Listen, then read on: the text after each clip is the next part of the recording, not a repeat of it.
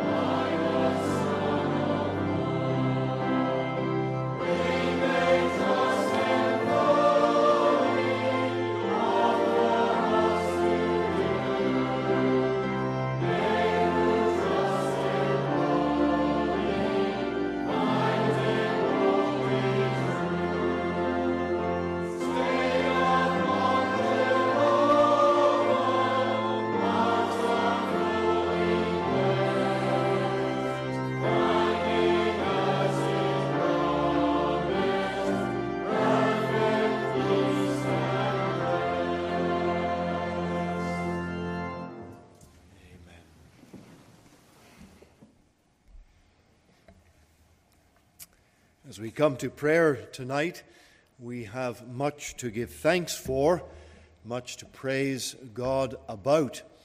All of the events of the past week that we know well, and we acknowledge that it is God's grace that goes in front of us and has helped us in many, many ways. We praise Him for all the details of the week that have come to pass, and as we bring things to an end, well, we don't want to allow the blessing of God to run through our fingers, but we pray we'll close our hands tight and we'll not be like a bucket full of holes and let all the blessing flow away, but we'll acknowledge and we will praise and thank the Lord, and we will take hold of our spiritual blessings and possessions, and we'll go forward from strength to strength. Again, it's good to see our sister Serene with us in the service tonight. We're thankful that she was here this morning, and our brother Ron is here as well. Let's remember to pray for our brother Richard Teo, not able to be out today. I want you to remember tonight little Jaden. Jaden's in the hospital right now. He had a very, very high fever this afternoon. His mom and dad took him to the hospital, and mom is still there with him tonight. and to remember Andrew and Janelle as they're with us here tonight in the service. We'll remember that family and that little one in prayer. We'll come to the Lord now. Father, we do rejoice tonight for so great salvation. We have received, Lord, from your kind and merciful and gracious hand blessings that are so vast, so rich, Lord, and so free. We have been washed from our sins. Lord, we have been forgiven of all our iniquity. And today we know that we stand justified in the sight of our Holy Father. Oh God, we rejoice tonight that we are seated in heavenly places in Christ Jesus, that we will never be cast off into a lost eternity. That, Lord, we are safe and secure. We pray that each day we might rejoice in that truth, that we will feast continually in the great mercies and blessings of our salvation. And Lord, don't let the devil try to steal away those blessings or cause us to be in any doubt or quandary. Let us not be cast down or discouraged, but always keeping our eyes heavenward, always keeping our vision fastened by faith upon our risen Redeemer, for we stand secure and safe in him. Thankful, Lord, tonight that the house of our soul is built upon the solid rock of our salvation. And when the storm would come, our house will stand because we trust in the finished sacrifice and the victorious resurrection of our Lord Jesus Christ. We're thankful, Father, tonight that our Lord Jesus is praying for us, the right hand, the majesty on high.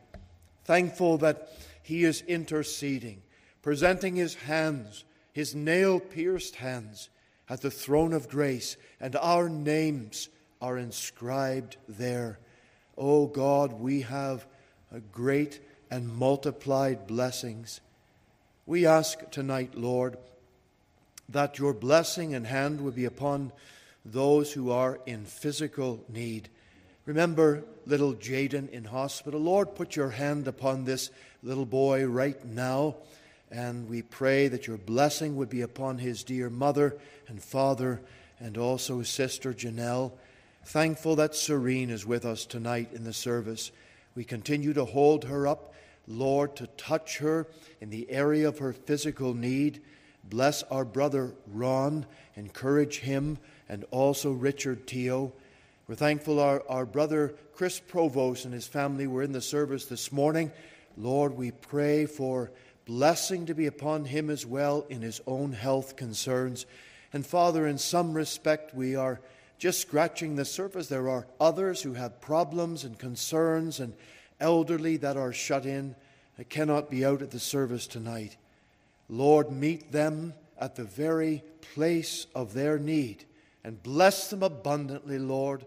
May they not be at all hindered or missing out on the fellowship of God's people in the sense of not receiving and knowing the Savior by their side, standing with them at every point of need. Dear Father, we lift our Ebenezer, our thanksgiving for the blessings that we have enjoyed over this past week. Father, we have endeavored to do business with our Lord at the throne of grace, and as we have poured out our souls, Lord, we again know that as we agree together as touching these matters, we have the promise of the Scripture that we will have the request we desired of our Father. And so, Lord, hear our prayers. Multiply and bless all of our churches, all of our mission fields, every one that was represented in this past week. And we also, Lord, are very thankful for our two visitors that have come to be with us from the church in Ulster. Lord, bless them in their own ministries. Bless them in the work that they have to do in the service of Christ. and bless all of our congregations over there. And Father, not only in Northern Ireland, but in the United Kingdom and all of our mission fields. Lord, they are many, and we have been given a responsibility, and Lord, we do not take this lightly. We pray that there would be blessing multiplied upon all of our mission stations, and that, Lord, when sometimes our missionaries may feel alone, maybe they feel cast down, oh God, may they sense and know that we are holding the ropes by prayer for all of these various fields, and they would know rejoicing and thanksgiving. Dear Father, we're thankful that our brother Craig is with us today, and we pray for the work in Jamaica. We ask that blessing and the tide of blessing would rise higher in that congregation in Little London, and that as our brother goes back, he will go in the fullness of the Holy Ghost, and that he will preach the unsearchable riches of Christ with power, and that souls will be converted. Lord, move and breathe out your blessing upon that ministry, and may there be enlargement in other parts of the island of Jamaica. Thankful that we had Brother Lalo Pena today, this morning in our service, and tonight as he is in Port Hope. Lord, bless him there. We pray that as he ministers the word, and as his family goes back to their home tomorrow, that, Father, blessing would follow them, and they would know great increase. Father, all of our witnesses, all of our different preaching ministries that go on, all of our missionaries, bless each and every one. Remember all of our churches across Canada and the United States. Father, we depend day by day upon your presence with us and the power of the Holy Spirit to go in front. So be with us in our service now tonight.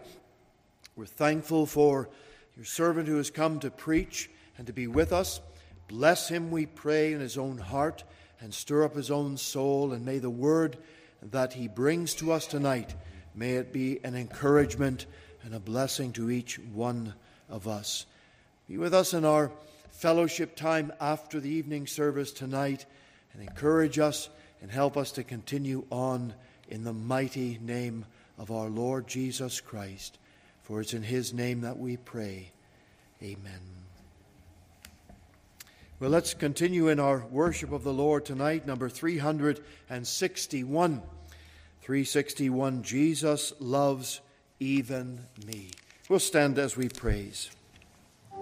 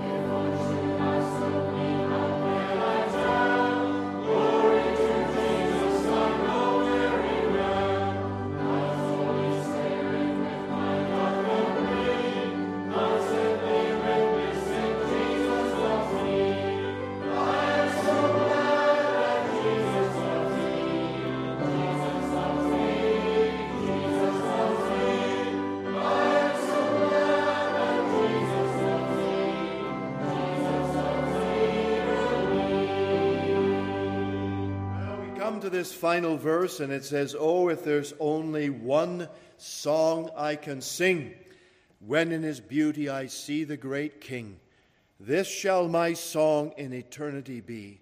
What a wonder that Jesus loves me." There is no greater truth that would resonate in the heart of a child of God to know when you put your head upon your pillow at night, you know that if you never wake up in the morning in this earth, that you will wake up in glory to be with your Lord and to know that everlasting truth that Jesus loves you, and because of that we can also love him. Let's really lift our voices on this final verse because it does talk about gladness. So let the joy of the Lord come to your heart and your face tonight.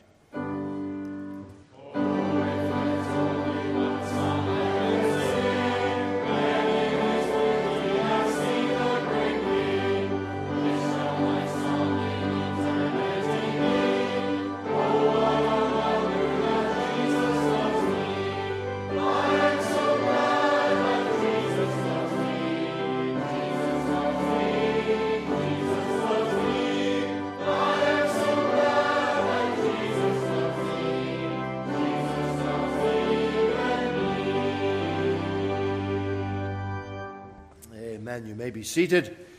And that was good praise unto the Lord tonight. Our congregational reading of the Word of God is taken from Mark's Gospel, chapter 10. Mark chapter 10. Reading from verse 13 down to verse 16.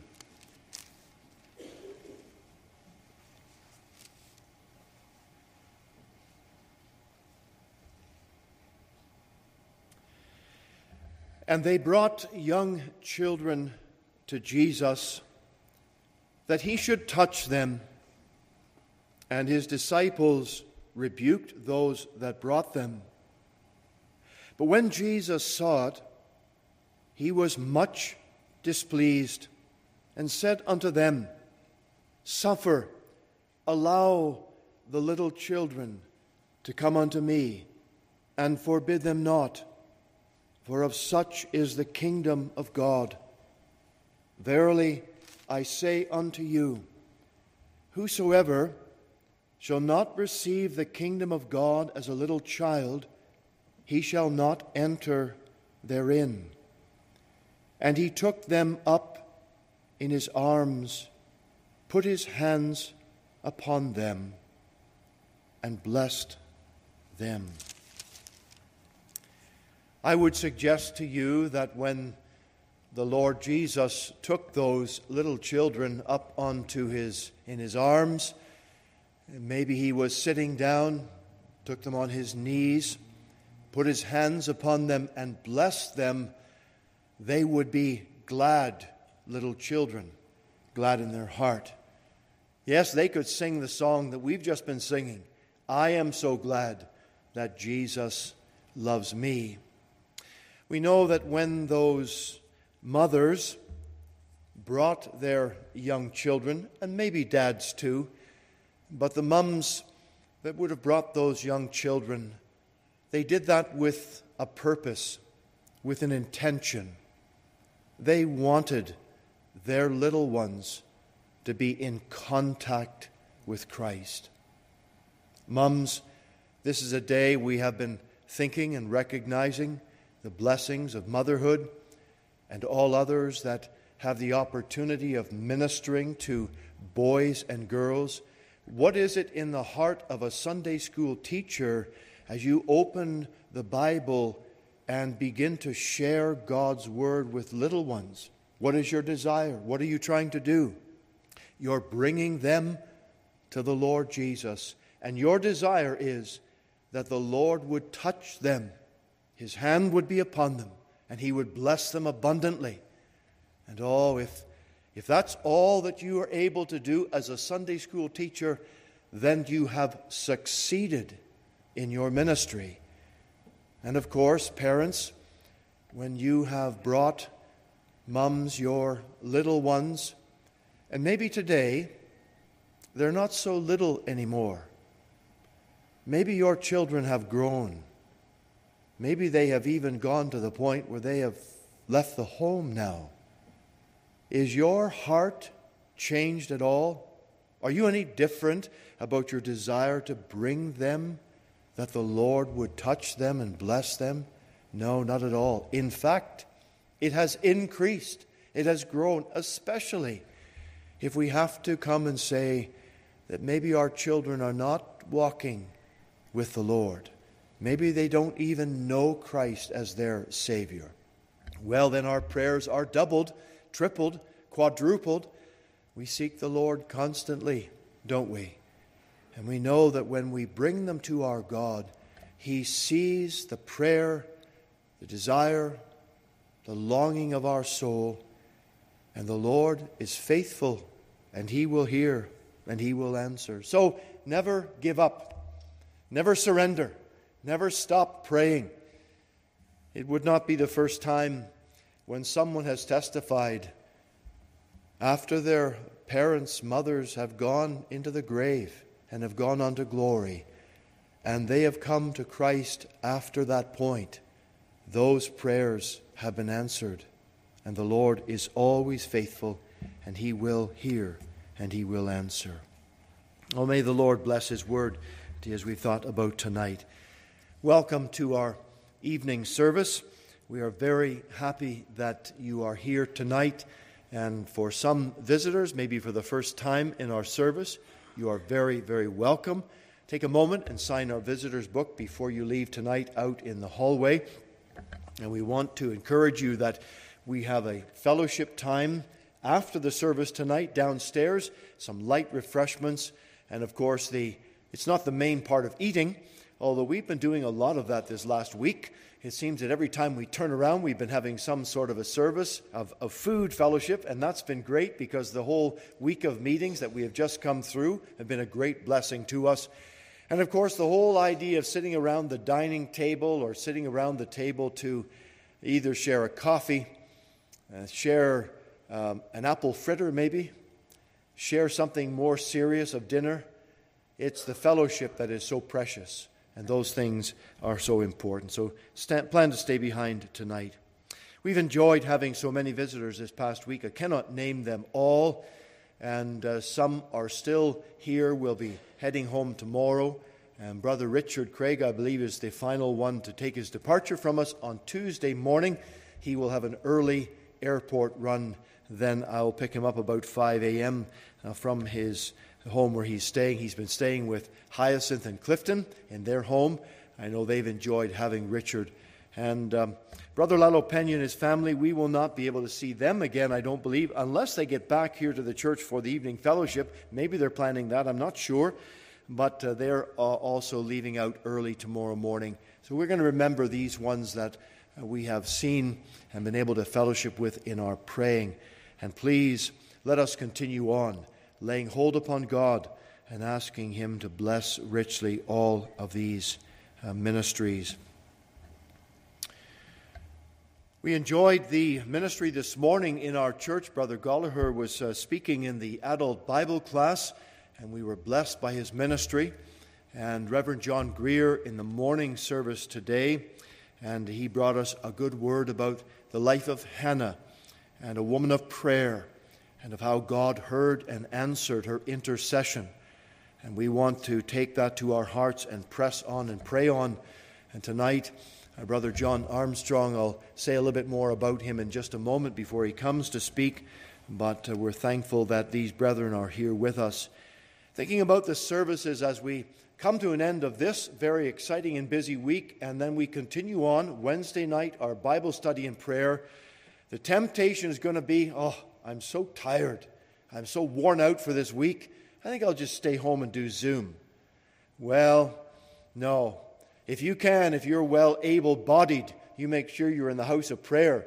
The Zoom is for those who are shut in and maybe a bit elderly or at a distance away. And if we can all have it, you be in the house of prayer, it's great to have fellowship with God's people. And we want to pray on and press on and not to let down the side at all, but to press the matter to the gates that the Lord will hear and answer our prayer. On Thursday evening of this week, we have our Whitfield Christian School spring concert for our primary and junior age young people. And so please, you are welcome to come along here. It will be in the church building. Next Lord's Day, our services will be at our regular times. Now, this morning in our service, we gave out some little pads and pens that we had, especially remembering Mother's Day. And they went like hotcakes. I was going to say hot pads, but they went like hotcakes, and they just were all gone. This is the last one. So I'm going to put this up for auction. We might be able to raise some funds for this one here. I'm just kidding you, but I have one last one here. And we also have some outreach cards that we have prepared. And these are on the table if you want to take some of these and use them as outreach ministry, as pass them to friends and family members. It has a simple gospel message on it, and also the church contact information. And there's a QR code that if you put that up to your phone, it'll take you to our website and you'll be able to see a gospel message. So these are going to be going out to all the Malvern community. 10,000 are going to be mailed out. As I mentioned this morning, the reason why we're doing that, normally we would have the congregation distribute them, but this is going to be able to go into all of the apartment buildings and condominiums around the whole Malvern area, which we cannot do if you're just doing door-to-door work. And so please pray as these are still being printed and prepared, and we're going to get them sent off to be mailed. Let's pray that God will use much the printed word and the gospel that goes out in that way to bring souls to Him. Well, tonight, before our brother comes to bring the word, and we sing one more time, our young adults are going to come now and minister in song. So, folks, you please come and sing now.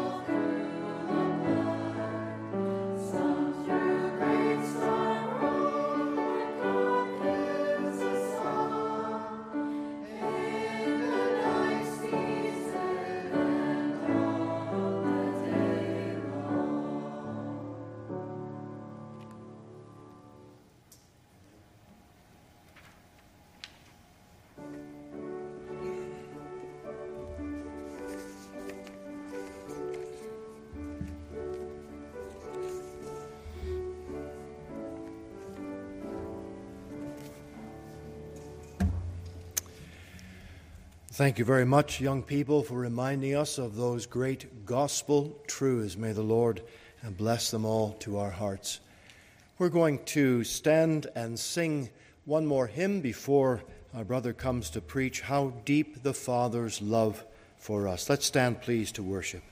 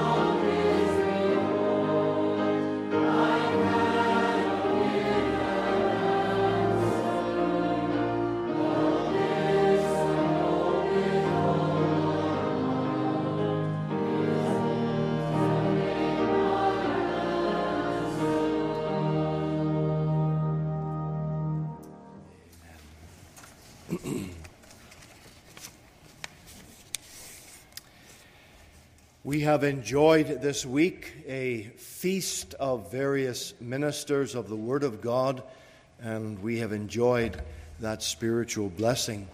It's a blessing for us to welcome again to our pulpit Reverend John Armstrong, who's the minister of Dungannon Free Presbyterian Church in Northern Ireland.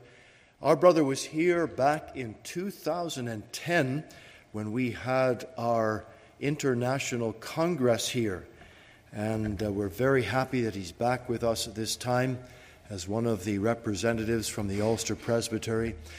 Our brother has been serving for the past 3 years as the moderator of the presbytery there. His time comes to a conclusion in September, and I don't know if that's going to be a happy ending or a sad ending for him. I know the responsibilities of that are great. And so we are thankful the Lord gives gifts, and He raises up men to do certain jobs for certain time periods. And we are thankful for God's hand upon His servant. So, brother, we welcome you to our pulpit tonight. We pray the Lord would bless you. Thank you. Did you turn the switch on? Yes, good the man. switch is on. Right, your switch is on. The That's switch good. is on, right. yeah. I'd like to say it's a great joy and a privilege to be here with you this evening, as indeed we have been with you over the past week. We thank God for our fellowship together in the gospel of the Lord Jesus Christ. My ears pricked up whenever I heard Mr. Saunders say that he was thinking of selling the pad and the pen by auction, because prior to me being in Bible college, I was an auctioneer, and I sold cattle, sheep and pigs. I never sold pens and pads before, But I was going to offer my services. If it hadn't been a Lord's Day evening, I was going to offer my services. And because our brother's been so kind to us this week, I was going to offer him a reduced rate of commission as well. So I wouldn't do it for nothing, but I would give him what we call at home mates rates, which means if you're friendly with someone, you give them a special rate of commission, charge them less. And so I would have done that for our brother. But it's the Lord's Day. I'm from Ballymena, which is known as a town where people love money and they like money. It's untrue, of course, completely. They don't give away money easily, so the reputation of Ballymena people is. But I would have given our brother a special discount and a special rate. But it's the Lord's Day, and therefore we can't have an auction tonight. But I certainly enjoyed being an auctioneer. It brought me out of myself to a degree, I suppose. In early days, after I left school, I went straight to the auctioneer business, not by choice, really, but I was out of job for about 3 weeks, and that was the first job I could find, working in the auctioneer's office, and eventually then I became an auctioneer before the call of God into the ministry, a long number of years ago now. But it's been a great joy to be with you this week and to have fellowship with you as a congregation, with your pastor, with Dr. McClelland and their family. We appreciate very much indeed the kindness that has been shown unto us indeed. And I want to thank those from the congregation who have provided food and fellowship for us over the last week. We have provided with large helpings of both.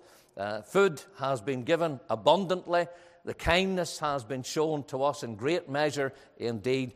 We trust that the Lord will bless you all and bless you as a congregation. The Bible says, insomuch as ye have done it unto one of the least of these, my brethren, ye have done it unto me. And I want to thank you sincerely on my own part, and I'm sure Mr. Greer had some words to say from his congregation in Ballymena this morning, also in these matters as well. Could I, as the moderator, bring you greetings from our presbytery in Ulster? We're delighted and honoured to stand upon the same spiritual ground that you stand upon, and while the specific matters that we are confronted with might vary to a degree, yet your congregation and us stand in the same battle. We battle for the glory of God. We labour for the cause of the Lord Jesus Christ. And as a presbytery then, we wish you well as a congregation in days to come.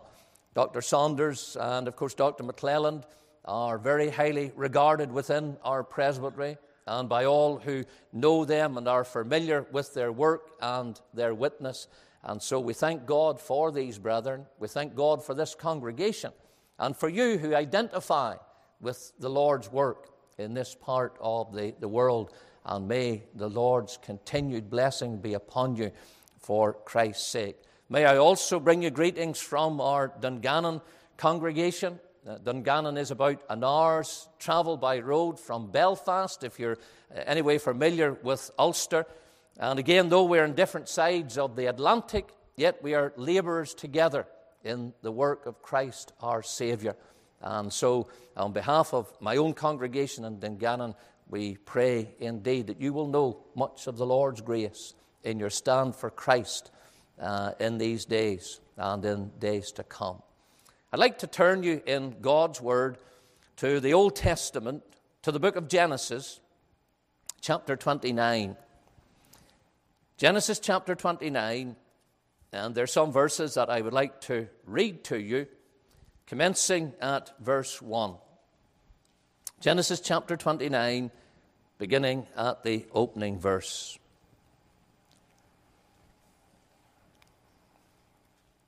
Then Jacob went on his journey and came into the land of the people of the east. And he looked, and behold, a well in a field. And lo, there were 3 flocks of sheep lying by it. For out of that well they watered the flocks, and a great stone was upon the well's mouth. And thither were all the flocks gathered. And they rolled the stone from the well's mouth and watered the sheep, and put the stone again upon the well's mouth in his place. And Jacob said unto them, My brethren, whence be ye? And they said, Of Haran are we. And he said unto them, Know ye Laban, the son of Nahor? And they said, We know him. And he said unto them, Is he well? And they said, He is well. And behold, Rachel his daughter cometh with the sheep. And he said, Lo, it is yet high day, neither is it time that the cattle should be gathered together. Water ye the sheep, and go and feed them. And they said, We cannot, until all the flocks be gathered together, until they roll the stone from the well's mouth. Then we water the sheep. And while he yet spake with them, Rachel came with her father's sheep, for she kept them.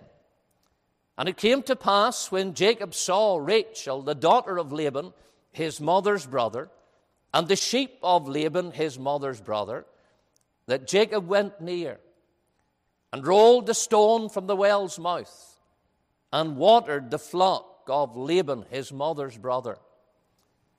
And Jacob kissed Rachel, and lifted up his voice, and wept. And Jacob told Rachel that he was her father's brother, and that he was Rebekah's son. And she ran and told her father. And it came to pass, when Laban heard the tidings of Jacob his sister's son, that he ran to meet him, and embraced him, and kissed him, and brought him to his house. And he told Laban all these things. And Laban said to him, Surely thou art my bone and my flesh. And he abode with him the space of a month. And Laban said unto Jacob, Because thou art my brother, shouldst thou therefore serve me for naught? Tell me, what shall thy wages be? And Laban had 2 daughters. The name of the elder was Leah, and the name of the younger was Rachel. Leah was tender-eyed, but Rachel was beautiful and well-favored. And Jacob loved Rachel, and said, I will serve thee 7 years for Rachel, thy younger daughter. And Laban said, It is better that I give her to thee, than that I should give her to another man. Abide with me. And Jacob served 7 years for Rachel, and they seemed unto him but a few days, for the love he had to her. Amen. And may the Lord bless his word to our hearts. It's that verse 20 and the final words of that verse that I'd like to use tonight as a text in the preaching of God's word at the conclusion of this service. Jacob served 7 years for Rachel, and they seemed unto him but a few days, for the love he had to her. We'll bow together just briefly in a word of prayer. Our gracious and our eternal Father in heaven, we thank thee for this meeting tonight. We thank thee for the singing of the hymns of Zion, and for the blessing of the ministry and song. We rejoice, O God, that we're able to meet freely for our civil and religious liberty that permits us to meet tonight in this place, in this house, to read God's word, to praise the name of the Lord Almighty, to gather under the preaching of the word of the living God. And we thank thee for every person in this service. We ask that thou wilt be one of our number, that thou wilt bless us together, and may thy word come with power and grace and blessing to each of our hearts. Hear and answer prayer in Jesus' precious and worthy name. Amen. Amen. There are 4 great marriage unions mentioned to us in the book of Genesis. each of those marriages underlines a different aspect of the relationship between the Lord Jesus Christ and his people, the saved and the redeemed. Because marriage, human marriage, between one man and one woman is one of those wonderful pictures and types of Christ and his people. There are a number of others, of course, mentioned in the Bible. For example, the stones and the building. That's another type of the union between Christ and the people of God. Christ is often seen in Scripture as the shepherd of the sheep. But marriage and this special union that is unique to human beings is the most wonderful, the most practical, the most intimate, the most personally experienced of all such types that are in God's Word concerning the Savior and his chosen people. For example, in Ephesians chapter 5, in the verses 31 and 32, we read, "For this cause shall a man leave his father and mother, and shall be joined unto his wife, and they two shall be one flesh. This is a great mystery, but I speak concerning Christ and the church." Those words, or something similar, appear also in Genesis 2:24 and Mark chapter 10 and the verse 7. "And therefore we are given this threefold instruction in regard to this wonderful mystery, as portrayed in marriage that is between Christ and his people." Revelation chapter 21 and the verse 8 speaks of the bride, the Lamb's wife. In Jeremiah chapter 3 and the verse 14, the Lord is said to be married to his backsliding children. And therefore, that principle of the Lord and the church being in a relationship that's likened to a marriage union is well established throughout Scripture. In the book of Genesis, we discover that those four marriages that I have already mentioned to you portray a different aspect of this relationship between Christ and his people. In Genesis chapter 2, we have a record of the marriage between Adam and Eve. And that highlights the source of marriage. This marriage, first marriage, was instituted by God himself. The Lord had said, "It's not good for a man to be alone. I will make for him an help meet for him." And from man's rib, of course, the Bible tells us, and it's true, for we believe everything that's in the Bible. From man's rib, the Lord took that rib from his side, and he made a woman, and he brought her unto the man, and therefore, in effect, he joined them in holy matrimony and in marriage. And as the Lord is the source of marriage, so the Lord is the source of God's salvation. It is God's salvation.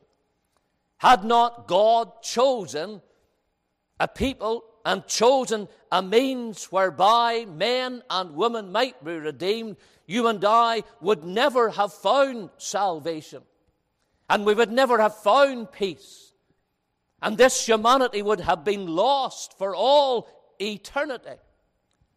And then in Genesis chapter 24, we have the marriage between Abraham's son and his bride. And you perhaps will know the story how Abraham sent Eliezer forth, and he sought a bride for Isaac, his master's son. And in Rebekah he found one who was willing to leave her home and her family and travel back all the way to the land of Canaan in order to be the bride of Isaac.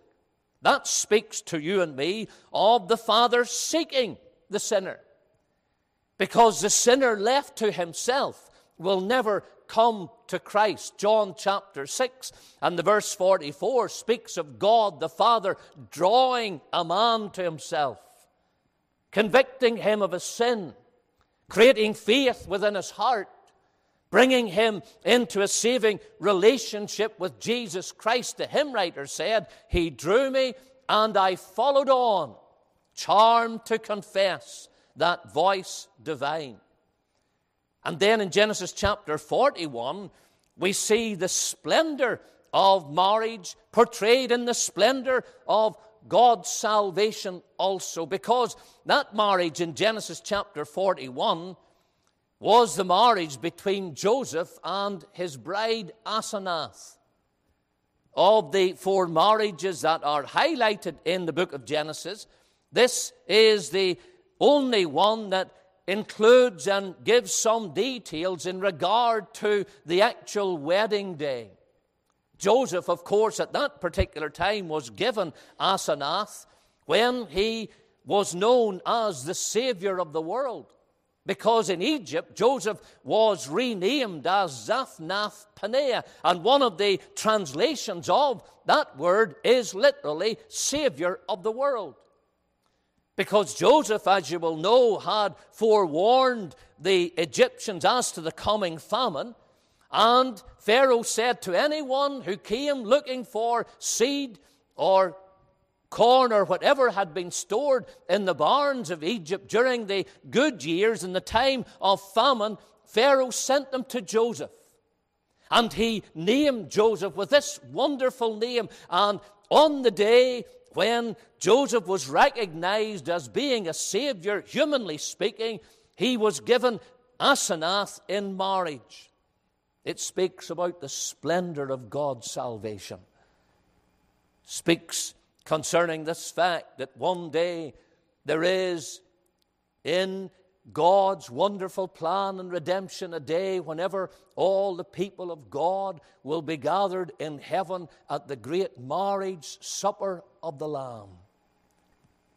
Dr. Saunders mentioned to everyone in the meeting tonight to gather together a little later on for fellowship, for some food, gather around the table. And there's a picture there of that day in eternity to come when every redeemed soul, every child of God will gather in heaven at that wonderful marriage supper. And so shall we ever be with the Lord. I trust you'll be there. I trust that you're a child of God. I trust that you know Christ as your Savior. But it is to the third of these marriages in Genesis, as far as the order of Scripture is concerned, that I want to turn your attention tonight. And that is this marriage, this wonderful union between Jacob and Rachel. And the thought concerning this marriage, the teaching concerning this marriage, is that of sentiment or love. Now, many people today marry for different reasons. Some enter into arranged marriages in certain parts of the world, and they are constrained to join with a husband or a wife, perhaps someone that they've never met before, perhaps someone in some instances that they don't really like or have never had any sort of a relationship with before, but they are forced into these marriages because of some sort of a convenience or arrangement.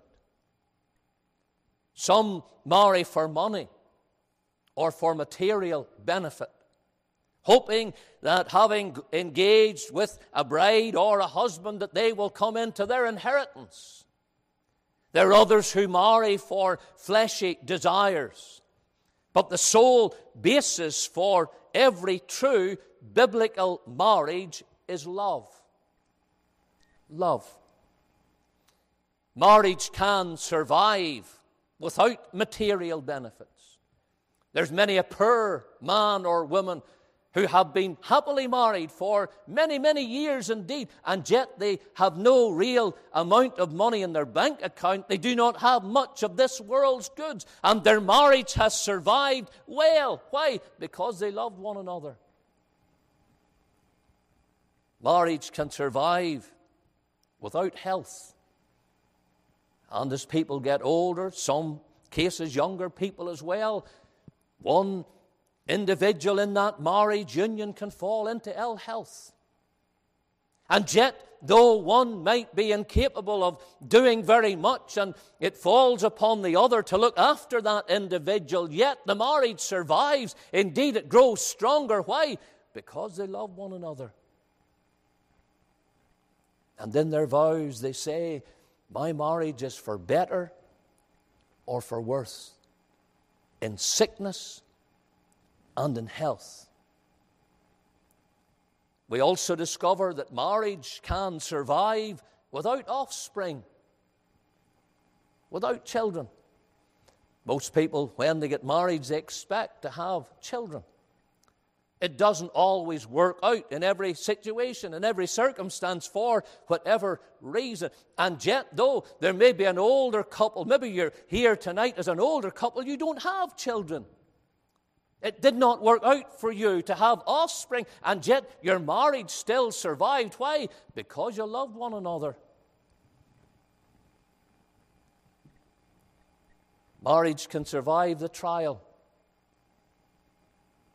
Deep trials come to couples in the loss of loved ones, other family members, in the loss perhaps of everything that they've worked for. And there are times in marriages when the individual's hearts are breaking, and yet the marriage survives. Why? They love one another. Love, you see, is the basis of every true marriage. It must be. It must be. If there's no love, the marriage is heading towards the rocks of shipwreck indeed. And this marriage between Jacob and Rachel survived for many years until her death. Why? Because of the love that they had for one another. We read there in verse 20, Jacob served 7 years for Rachel, and they seemed unto him but a few days, for the love he had to her. And love must be the sole basis for every marriage.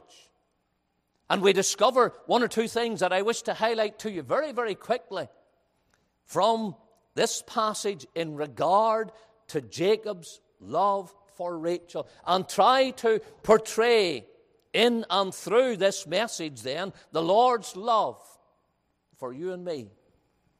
Firstly, I'd like you to think about the sacrifice in this love. Because in order for Jacob to love Rachel, he had to perform a number of things. He had to primarily leave his father's home and his father's abode. And he had to go from that place where they were at that time dwelling and go east to the people of the east, the Bible tells us. And in so doing, we see a portrayal and a picture of the Lord Jesus Christ himself. Because Christ, as Jacob, Christ came to this earth as a chosen and an anointed son. He came with a distinction. And that's how it was in regard to Jacob leaving the family home. Because Jacob, in leaving that home, he did so having been given a special birthright. You'll consider with me what Isaac said to Jacob's brother if you look at Genesis chapter 27 and the verse 37. And there Isaac answered and said unto Esau, Behold, I have made him, speaking of Jacob, Behold, I have made him thy Lord. And all his brethren have I given to him for servants, and with corn and wine have I sustained him. And what shall I now do unto thee, my son? So, therefore we can deduce that whenever Jacob left the family home, he did so with a great distinction upon him, a wonderful honor having been placed upon him, the honor of being the blessed son in the home, the chosen son in the home and in the family. Just like Christ, the only Son of God. He came to the despised did Jacob also.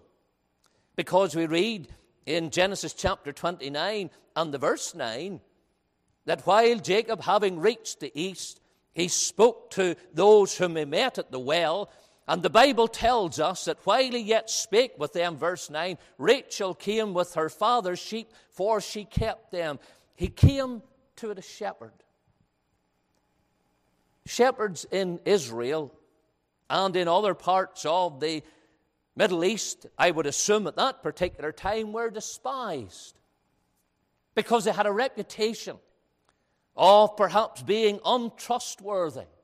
Shepherds, of course, in those days wandered about from place to place over large tracts of land. And it said concerning the shepherd, if you left something lying, that the shepherd would steal it from you. And then, of course, it would head to some other part of the land, and they would be away. You could not regain what was stolen from you. And therefore, to be a shepherd was rather a despised occupation indeed. I believe also in New Testament times that shepherds could not testify in court and things like that. They had a bad reputation. They were a despised race of people. And where did Jacob come to? He came to a shepherd to win someone who was despised and someone who was unthought of. And yet we discover that when Jacob comes, he wasn't too honorable to speak to Rachel. There might be someone here tonight, and you're not a child of God. And perhaps because of some circumstance, perhaps because of your background or something you have done, maybe you're despised by individuals who know you. And perhaps you feel unloved. And perhaps you think that in this life you're all alone and nobody cares for you. The hymn writer, was it from the States, who penned the words was Charles Weigle. No one ever cared for me like Jesus. He did that, I believe, after his wife walked out on him. And there might be someone in this meeting tonight, and to all intents and purposes, you are a despised individual. But thank God you're found tonight under the sound of the preaching of the gospel of the Lord Jesus Christ. And I'm telling you, I'm able to tell you of one who loves the sinner. Perhaps you are far down in the depths of sin, and you've no thought for God. What is sin? Sin is the breaking of God's law. Thou shalt not steal, thou shalt not commit adultery, etc., etc. Thou shalt love the Lord thy God with all thy heart, with all thy soul, with all thy mind, to summarize the first table of God's law. And maybe you've broken every commandment in the book. But thank God, I can say to you tonight that the Lord loves people like you. He loves sinners. And that's why there are many of us, I believe, in this meeting tonight who are redeemed and saved by the blood of Christ, because the Lord loved us and He spoke to us in our sin and in our need. Jacob came to a duty.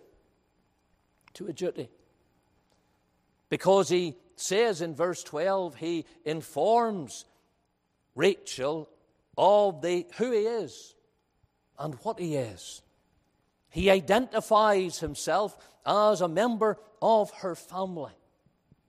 And he says, in effect, that he was bone of our bone and flesh of our flesh. Jacob told Rachel that he was her father's brother and that he was Rebekah's son. And she ran and told her father.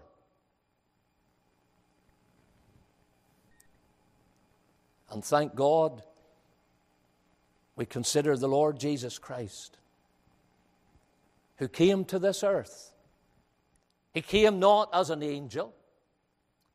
He came as one who identifies with men and women. And you see all the wonderful riches in regard to the Lord Jesus Christ. And yet He set them all aside as far as humanity was concerned. And He who was rich became poor. And we see in This man, Jacob, therefore, also, he's heir to all the riches of Isaac and therefore of Abraham. He's the son of the covenant. And yet we discover in this passage that he permits himself to be used as a servant. He could have bought and sold Laban, his father-in-law. He had much more wealth than Laban would ever have. He had much more honor than Laban would ever have. He had much more glory than Laban would ever have. And yet he permits himself to be used as a servant. He allows himself to be cheated. Why? Because he loved Rachel, that he might win Rachel to himself. And the Bible tells us of Christ, Philippians chapter 2, verses 6 and 7, who being in the form of God, thought it not robbery to be equal with God, but made himself of no reputation, and took upon himself the form of a servant. Why? Because he loved sinners. And he humbled himself in his birth, in his life, in his death, and through his humiliation and perfect life and sacrifice, our redemption is secured, all because of the love that he showed toward us, guilty sinners, rebellious and deceitful in his sight. You look again at this passage in Genesis chapter 29, and you will discover that he came from a distance, did Jacob. He came from a distance, a great distance, because this was a long journey that Jacob undertook. It's reckoned, estimated, that in going to where Rachel was, he traveled about 500 miles in order to win her. Rachel, or Jacob, I should say, traveled on the horizontal. He traveled on the flat, across land and river. But Christ, in the distance that he came to win you and me, Christ traverses on the vertical. He comes down. And oh, what a distance there is there. Both in the physical sense of distance, but more particularly in regard to the place to which he came, from the glories of heaven. And yet we discover that Christ traveled this wonderful distance in coming down from the glory. It's a distance that cannot be measured in terms of kilometers or miles. It's a distance that is incalculable. It cannot be reckoned up. It cannot be put into measurements that you and I can understand. And yet Christ came down.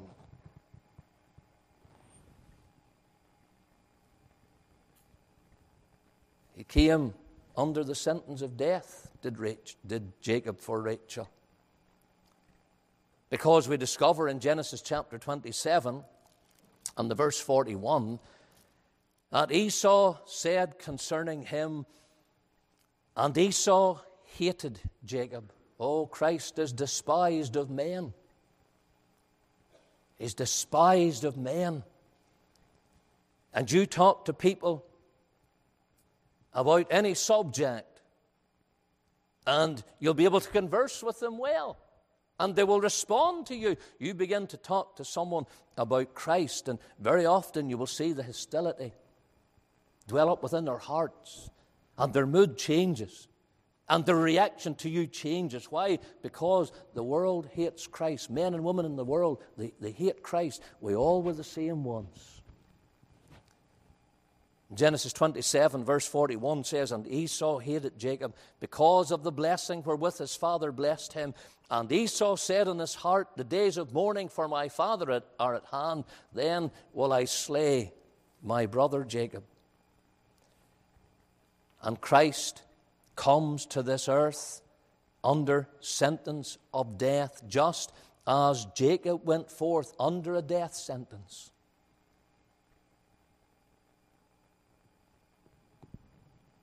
And he goes all the way to the cross. And he becomes man's substitute. And he takes upon himself man's sin. And he says in regard to his people, I will make that sin my sin. And the blessed, spotless, innocent Lamb of God goes to Calvary's tree, bearing shame and scoffing rude. In my place condemned he stood, and the Father pours out his wrath upon the blessed Son and turns away his face. Oh, we sang that beautiful hymn just before I came to the lectern here, how deep the Father's love. And at Calvary, God the Father turns his face away from his blessed Son, the only time in eternity that they are at a distance, the one from the other, as it were. And there's darkness upon the earth, and the wrath of God for his people is poured out upon the blessed Lamb of God. And he bears the sentence of death, because the wages of sin is death. If you're in this meeting tonight, you deserve to die eternally, everlastingly. And unless you receive Christ, you will die eternally and everlastingly, because the wages of sin is death, ultimately eternal death. Jacob came for Rachel because he loved her with the utmost diligence, with great diligence. Because he came to where Rachel was. The Bible tells us in verse 1 there that he came into the land of the people of the east. He didn't stop halfway. He didn't find himself waylaid along the journey. No, he was sent to this place. He was sent to this place. In Genesis 27 and the verse 43, Jacob's mother had told him, Arise, flee thou to Laban my brother, to Haran. And to Haran Jacob came, and to the house of Laban. I haven't time to major upon what sort of a man Laban was. Sufficient to say he was a deceiver. You look at his treatment of Jacob, and it proves that. You read of him in Genesis chapter 24, whenever Abram's servant many years before had arrived at the same place in choosing a wife for Isaac. And the Bible says in verse 30 of that chapter that it was only when he saw the earrings and the bracelets which the servant had given to Rebekah that he showed himself friendly. So Laban was a greedy, selfish, deceitful individual, and yet that's the place to which Jacob came. Why? Because he loved Rachel. And so Christ must come to earth, and he must come among sinners, and he must live a perfect life and live as a perfect man, because the church cannot be redeemed from heaven. He must therefore come to the scene of man's crime, and he must suffer as a man in the likeness of sinful flesh. He must come down among sinners. He must endure their hatred and their lies, their deceit, and he must be put to death at their hand. And he does so because he loves sinners. He loves sinners. And so we have, firstly, we have the fact of the love of Christ as portrayed here in this portion of God's Word. It's a sacrificial love. I would say to you also that the love of Christ is a supreme love. And I must move quickly, my time's long gone. The love of Christ is a supreme love. Who can grasp the depths of the words of our text? And Jacob served 7 years for Rachel, and they seemed unto him but a few days. Why? For the love he had to her. That was why. The time just flew past. He loved her so much. The time flew past. And it seemed as if days rolled into years, And those 7 years went past so quickly. This was a timeless love, I would suggest to you, because the days and the years of those 7 years made no difference. They meant nothing to Jacob whatsoever. He was so wrapped up in the deep love for his bride. And when he had to serve another 7 years, as I'm sure you'll know the story, he did so willingly. Verse 20 just says that he served 7 years for Rachel. You'll note in verse 25 when Laban says that he must marry Leah first. What is this that thou hast done? Verse 25, did not I serve with thee for Rachel? Wherefore then hast thou beguiled me? But when it comes to serving another 7 years for Rachel, Jacob is silent. There's no word of a question. There's no thought of him not doing it. The Bible just says in verse 28, and Jacob did so because he loved her. And you see, Christ's love for you and I, for men and women, extends beyond days and years. Christ's love for his people is a love which predates his coming to earth. It is a love supreme in that it is an eternal love. Jeremiah 31 verse 3 says, yea, I have loved thee with an everlasting love. Christ's love for his people did not begin when he came to this earth, nor did it commence merely when he went to the cross. His love for you and I, who are God's people tonight, did not begin at the moment of our conversion to Christ. No, he has loved us from all eternity. This was a love that was triumphant, not only timeless, but triumphant. Because the love of Jacob for Rachel, it made a difference between Leah and Rachel. Verse 30 in this chapter says that Jacob loved also Rachel more than Leah. It's not that he didn't love Leah. According to the customs of the time, he was now also married to Leah. But Jacob did not hate Leah. No, it's just that he loved Rachel more. And Jacob served for Leah 7 years. It took 2 periods of 7 years to purchase Rachel. Now, if 7 years was the normal that a man had to serve for a wife at that particular time, then what Jacob did for Rachel was beyond the normal. This is something that's wondered at. You'd be disappointed if you had to serve 7 years for your wife, only to be told at the end of that time, oh no, you've got to serve another 7 years. Maybe you would have walked away after the first 7 years. I don't know. Don't tell her tonight whether you would have or not. And after the first 7 years, Jacob might have walked away from Rachel. But no, he couldn't do it. Why? Because he loved her. He loved her.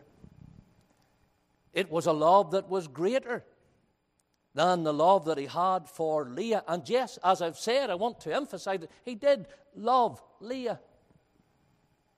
And he provided for Leah in many, many ways. And she was brought into the family and received all that he had, her share of all that he had to give her. But he loved Rachel more. And so serving 14 years in order to win a bride was something that was unheard of.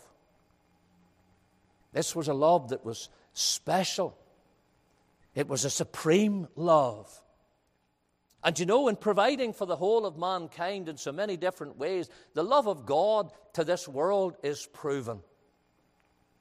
Because the rain falls on the just and on the unjust. Good men as well as wicked men are given life. They are given all the blessings of life. They are given food. They are given health and strength. They are given families and homes and everything that we count dear in life. Evil men and good men receive the same from God as far as these common graces, these common mercies are concerned. And so there's not an individual who can say, in the sense that God is their created Father, that the Lord does not love them. He does. His love is proven in all the blessings that you receive temporally. But thank God there is a special love reserved for God's people. A love that separates the believer from the unbeliever. And those of us who are in Christ are the objects of the special supernatural love of Christ. Christ loved the church and gave himself for it. He did not give himself for all of mankind. He gave himself for the church, for his people, his chosen, a specific group of people. And you who are here today as God's children, you are the object of the supreme love of God. Life might be hard for you at this moment in time, but never forget that you're loved. Loved from heaven. Loved by Christ. This supreme love that Jacob had for Rachel is evidenced in that he testified of himself to her. He revealed himself in what he was and who he was to Rachel. There she was. She had no thought of him.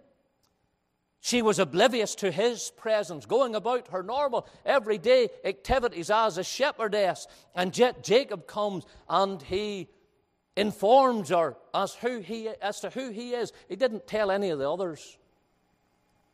No, he spoke to this girl personally.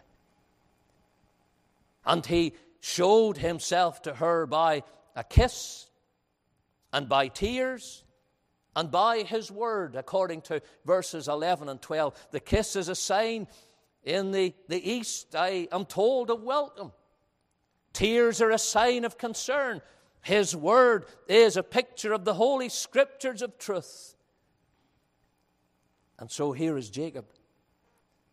And he speaks to this girl.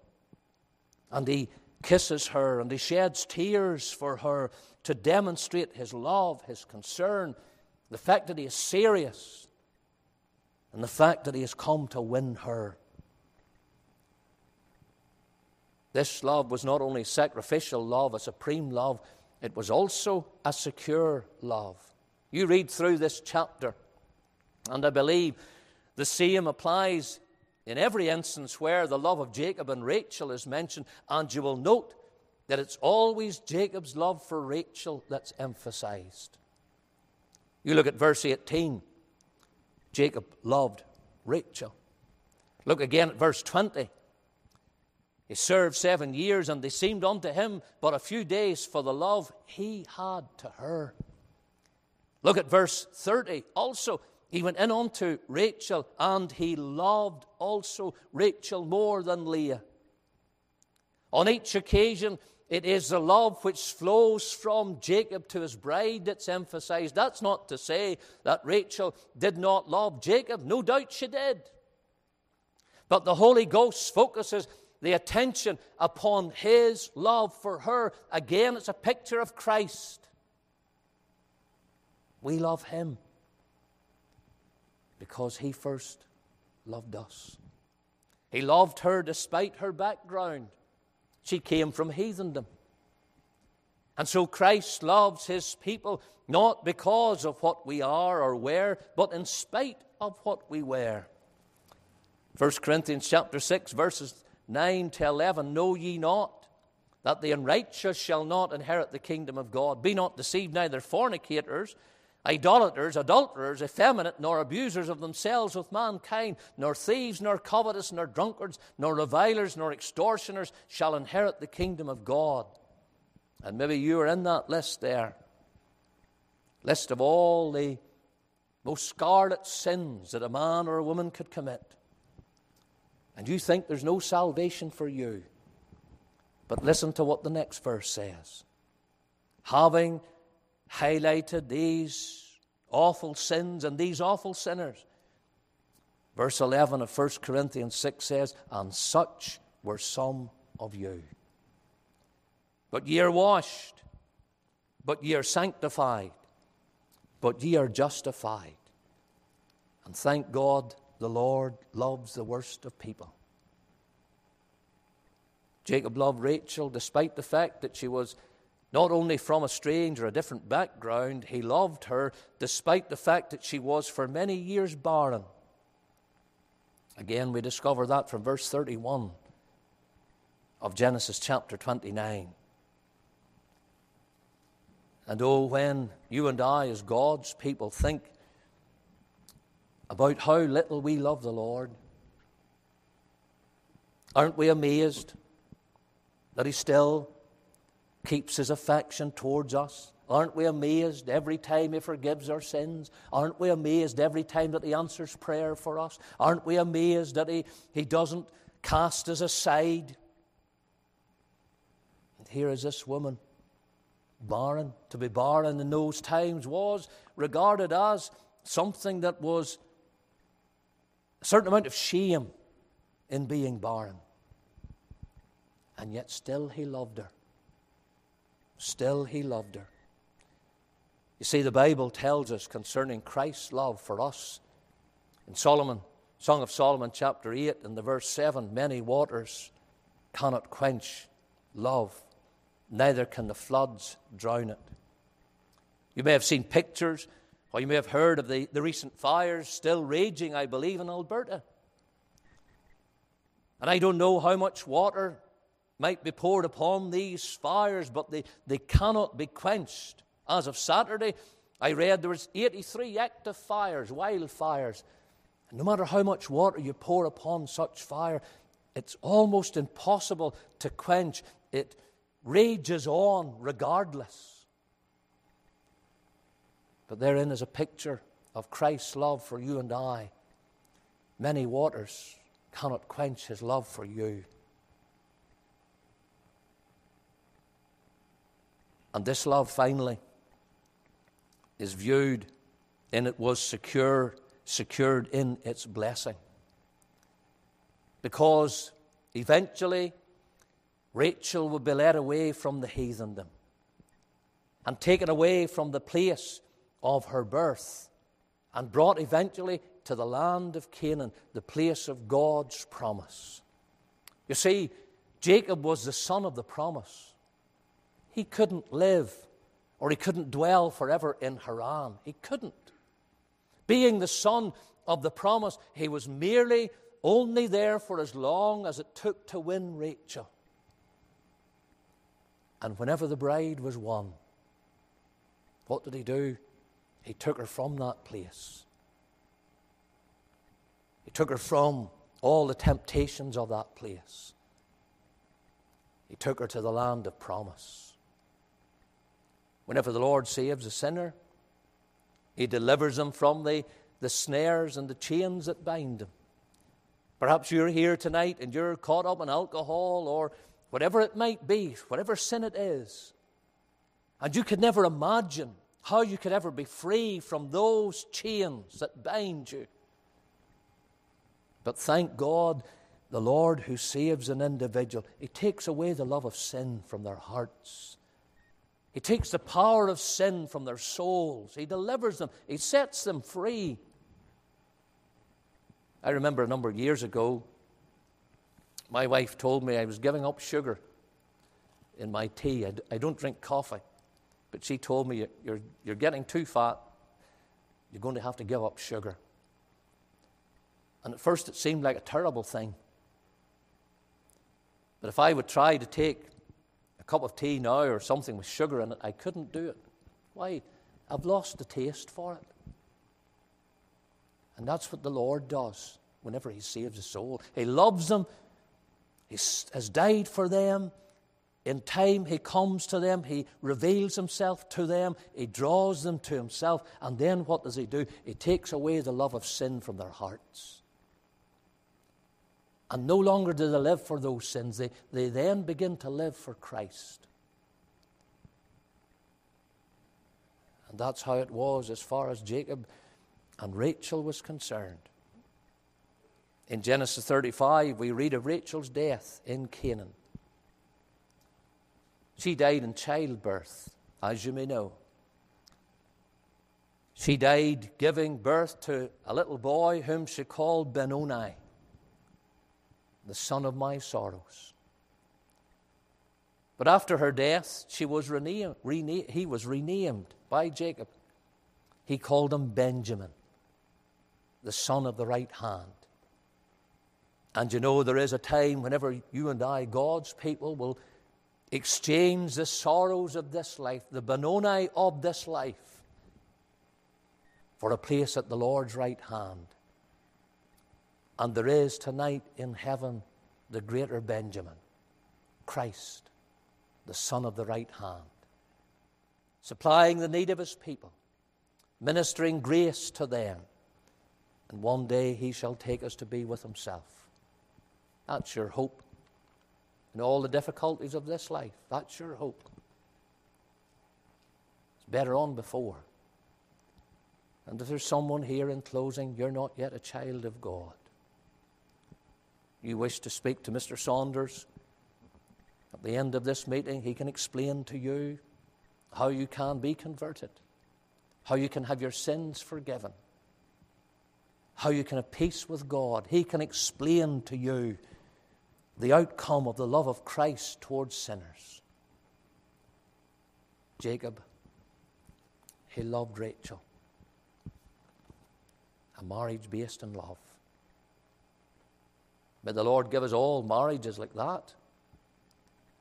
May the Lord grant unto us God's wonderful salvation if you're not yet a believer. Thank you for your attention. May the Lord bless you. I'll hand to Dr. Saunders again. Thank you.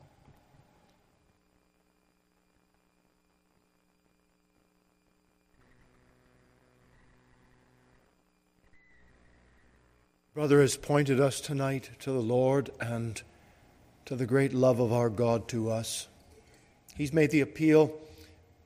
If you do not know him, then now is your opportunity. The arms of the Lord are open to receive. He said, now is the accepted time. Behold, now is the day of salvation. If God's been striving with your heart, we cannot save you, but where you're seated right now, you can call on the Lord and he will hear. Maybe you're at home, online. You're watching a service tonight. May God speak to your heart and just bow before him. Confess your sins. Call upon the Lord to save you. And he has promised that he will do that. Our loving Father, we commit the Word of God to every heart, every one of us, Lord, tonight. Write it upon our souls. Help us, we pray, to grow in grace in the knowledge of our Lord Jesus. Make us, we pray, witnesses of his love. Give us the joy of pointing sinners to Christ, that we will be soul winners. Lord, speak on tonight to anyone outside of the Lord. And Father, bless us now as we go downstairs and have some time of fellowship together, receive our thanks for the food that is provided, and help us to eat and drink to your glory. We ask in Jesus' precious name. Amen.